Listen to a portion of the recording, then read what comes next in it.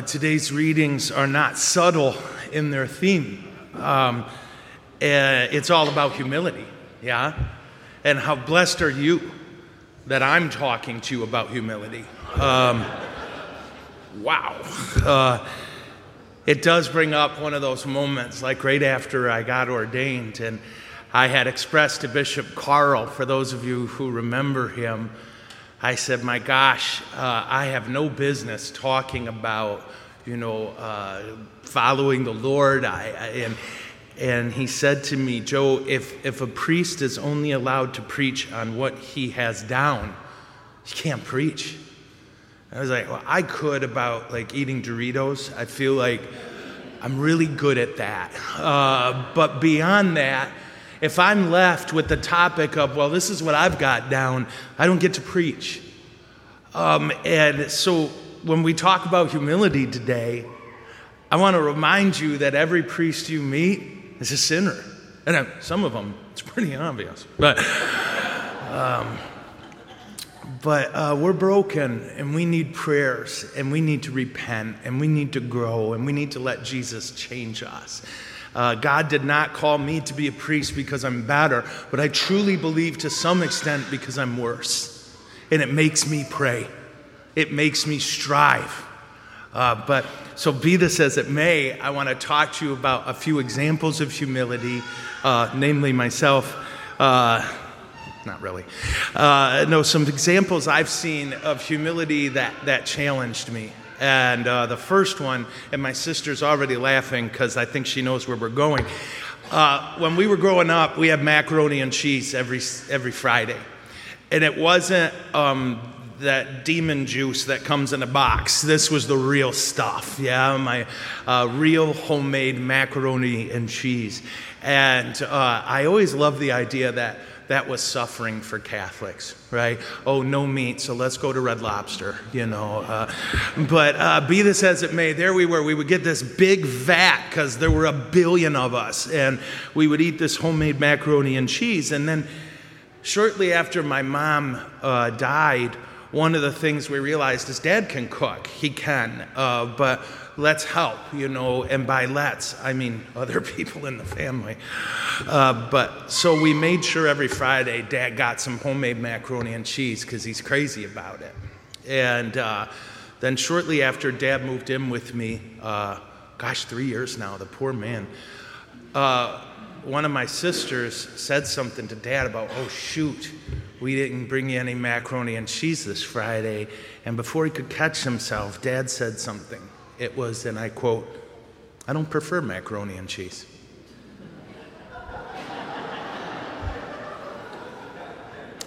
We had no idea. For the, 60-some years, we've been giving you macaroni and cheese every Friday. Never said a word. Ate it and smiled. There's a profound humility in that.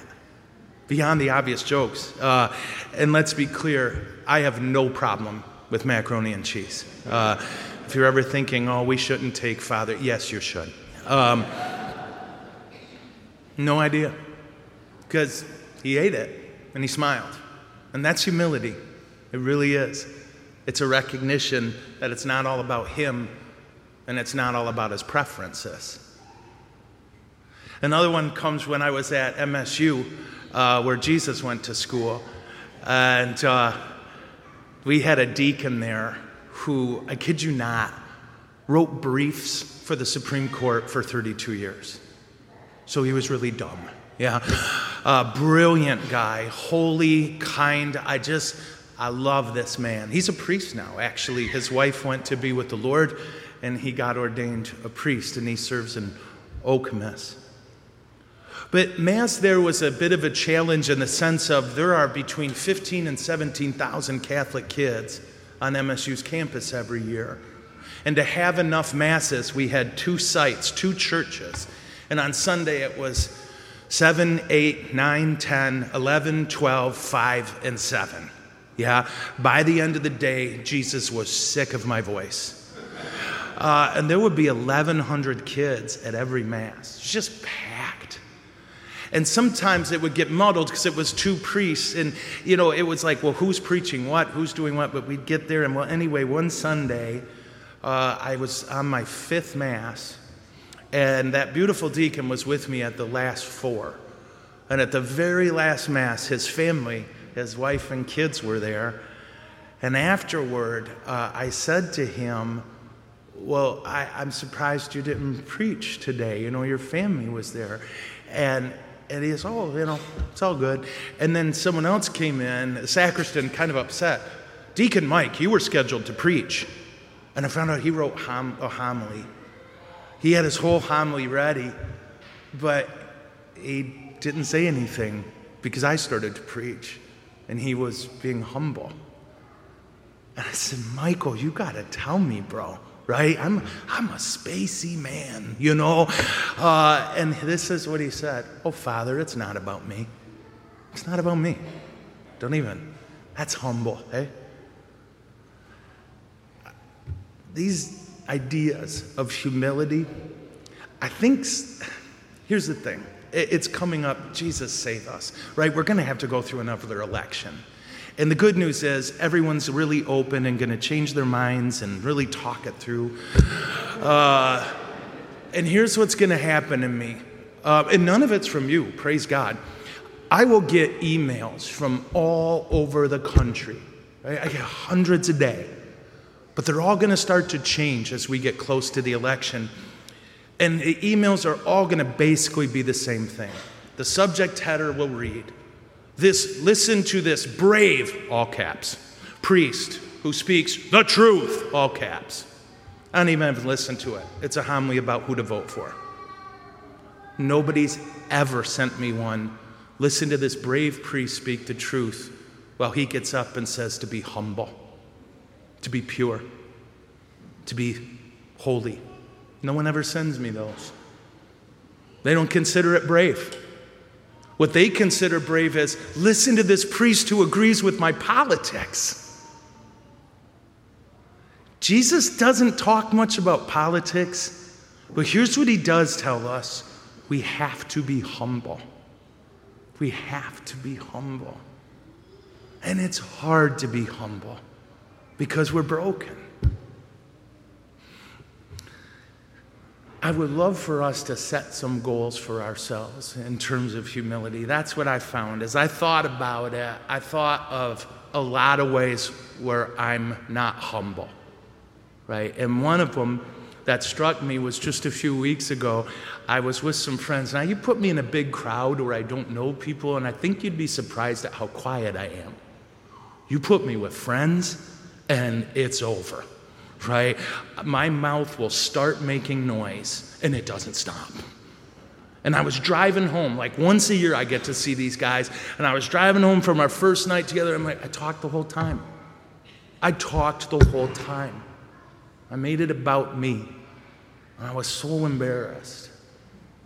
And I set my goal that the next day, I was just going to listen to their stories, enter their experience, and quit being obsessed with me. And it was hard. It was harder than it should have been. But I did it because I'm humble. I thought of another time, and this was a few years ago when I was a younger priest, and again it was Bishop Carl. He called 3 of us priests together, and we looked at this chart. And the chart says, basically, in really churchy language, how bad is it going to get? Right? We are less and less priests, more and more Catholics. How bad is it going to get? And what are we going to do about it? And so me and 2 of my buddies, we put together a 38-page plan. It took us about 3 months of work. And I don't want to brag, but there were pie charts. You're welcome.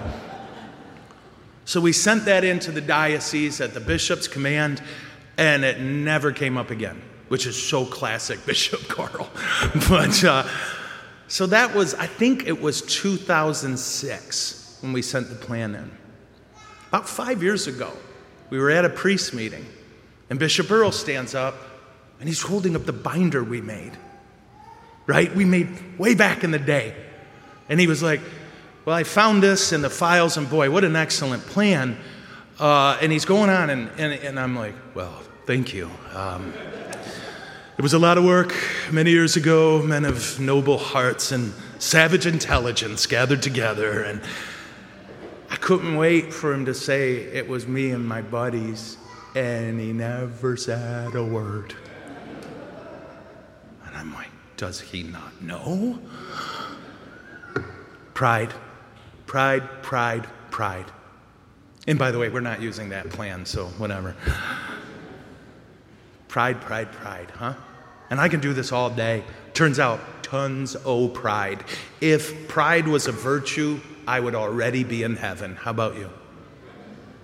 And whenever someone says to me, oh, Father, I don't know what to confess. Pride. Yeah, just pride. You got it. I guarantee we are self-obsessed. The fact that Jesus could see this plan we made, well, that wasn't enough for me. I needed recognition. Yeah, the fact that Jesus can see my heart and treasure it, well, that's not enough. I need you to see it and treasure it. Self-obsession, yeah? So what do? We got to have a plan. I'd ask us all to think, where am I self-obsessed?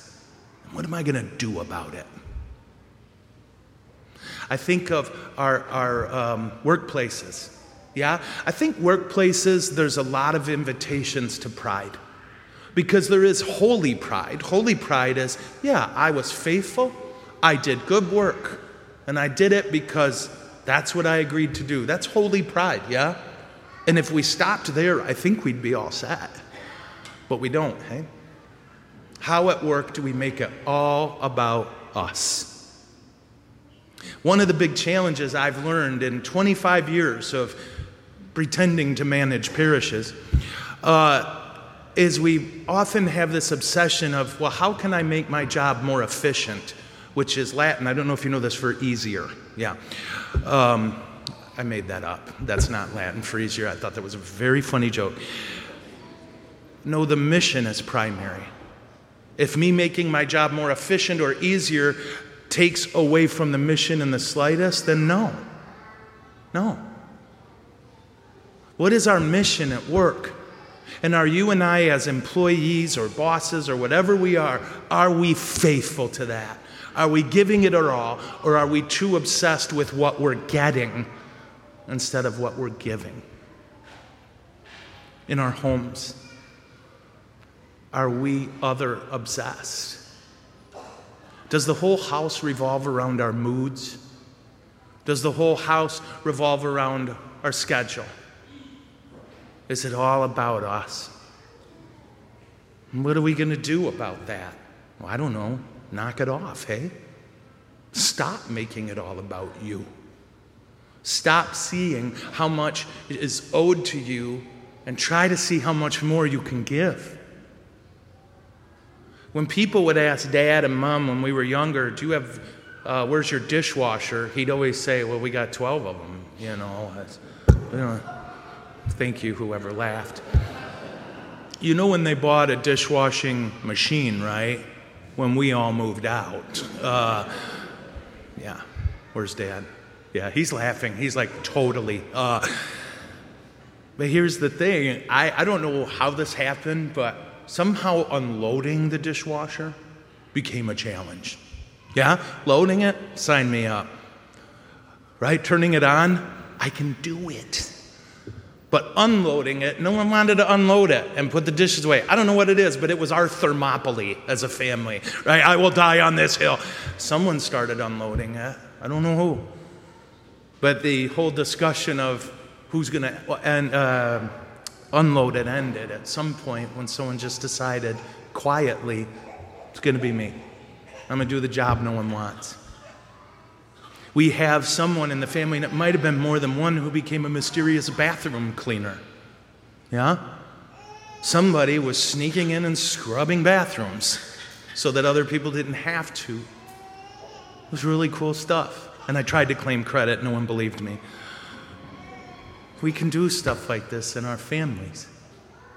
We can discipline ourselves to make sure that we are constantly reminding ourselves, it's not about me. It's not about what I can get. It's about what I can give. And here at church, it's got to be about Jesus or nothing at all. It has to be.